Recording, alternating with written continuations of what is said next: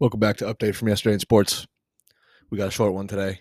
Just going to run through the Argentina-Croatia game. That was really the only major event yesterday, aside from some hockey, college basketball, and NBA.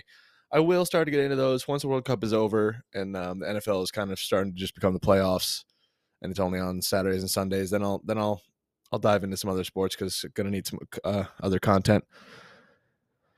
Just gonna take a little bit of work on me to really work. I mean, I just have to sit down and watch those sports. But let's jump into Argentina Croatia.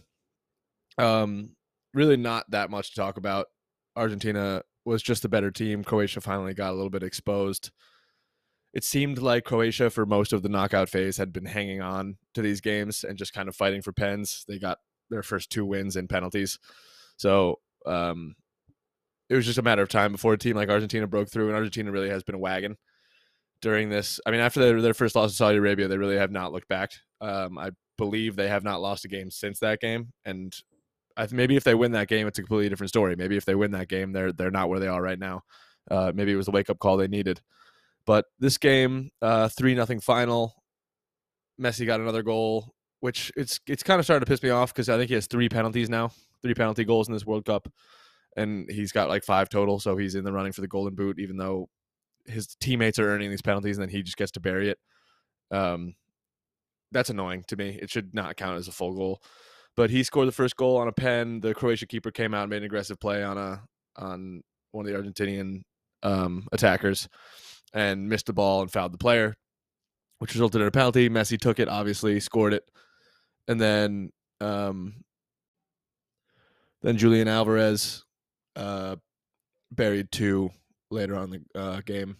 One was really artful by Messi. He dribbled through past Guardiol, I believe that's his name, the Croatian defender, who actually I remember as having a great tournament. He's the one that wears the mask, and he, like I said, he was having a good tournament. But Messi had him 1-on-1, did some turnaround moves, burned his ass, and then fired it back in the middle of the box, and it was a very easy goal by Alvarez. Had he missed that, that would have been a tough look. And then they had 1 additional goal. And yeah, I mean that was the gist of that match. I'm looking at it now. Actually, Croatia had won the possession battle. They won the possession battle 61-39, which is interesting when you think about the final results of the game, 3-0. Argentina is just the faster team. It didn't seem like a good matchup for Croatia. They're kind of old. They like to sit back. They're not necessarily that tall, so they didn't have that factor that the Netherlands had, where they had 3 dudes who were like a foot taller than everyone else on the Argentinian team, which they realized a little bit too late in the 80th minute and then scored 2 goals. But yeah, so it's going to be Argentina versus the winner of Morocco-France, which is today's game. I'll be covering that tomorrow.